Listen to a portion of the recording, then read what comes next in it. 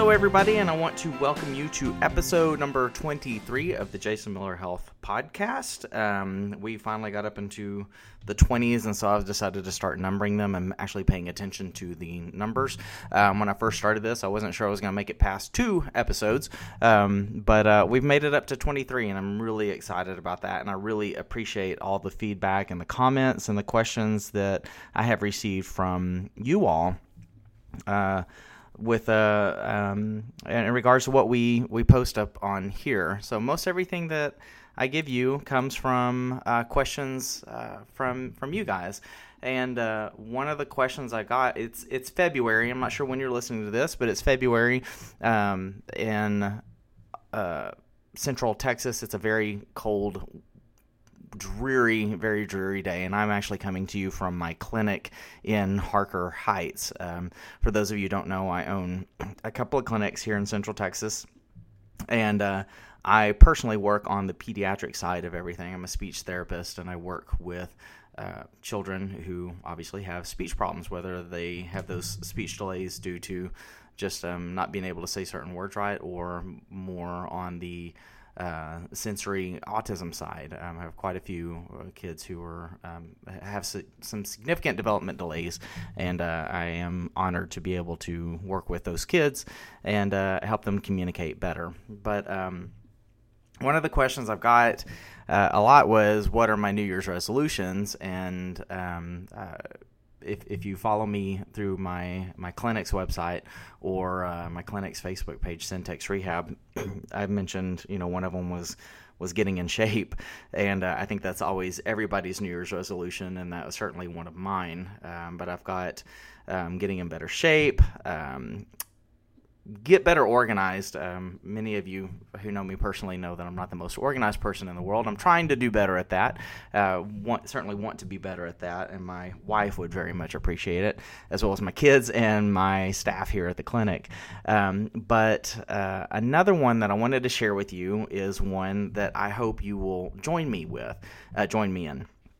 And that is less screen time. I've done a lot of talking about kids and screen time, and there has been a lot of research done on the amount of screen time that teenagers, kids, and other young children get each day, and it's pretty staggering. And there's a lot of information coming out that's really troubling about some of the damage that can be done to a child's learning abilities and their overall development if he or she spends too much time in front of a screen.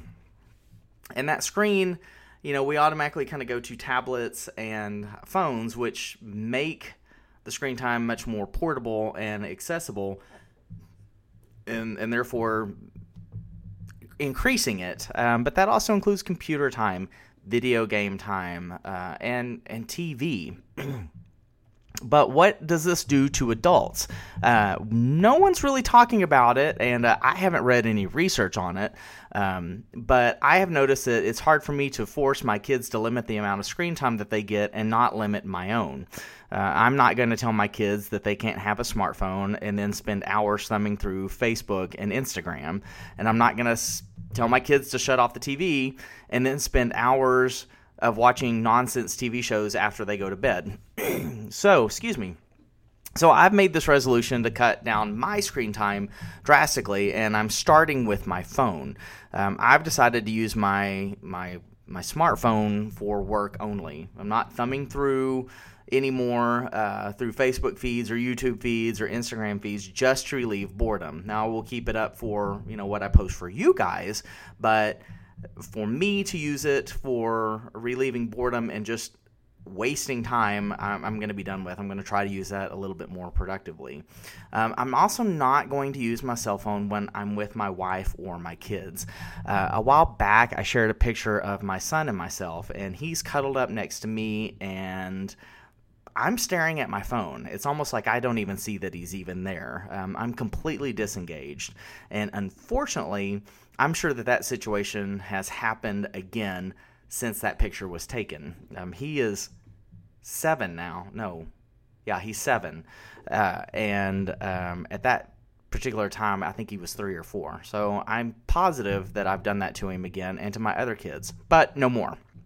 So that's my New Year's resolution. I hope you'll join me. We do a lot of talking on getting kids off the phone and off the screens, but I want to see us as adults and parents be a little bit more proactive on our own habits with this. I hope you'll join me with it. I have found my phone to be addicting, so I'm starting slow.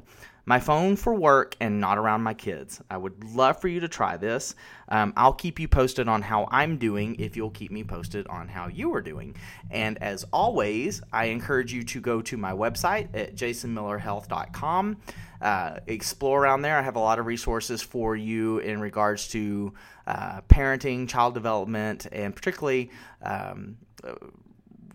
speech development with special needs kids, and I'm pretty heavy on the sensory processing disorder. So if you have any questions on that, please explore that and pay attention to new announcements coming up. I've got a lot of stuff coming up, and I hope you'll be a part of it.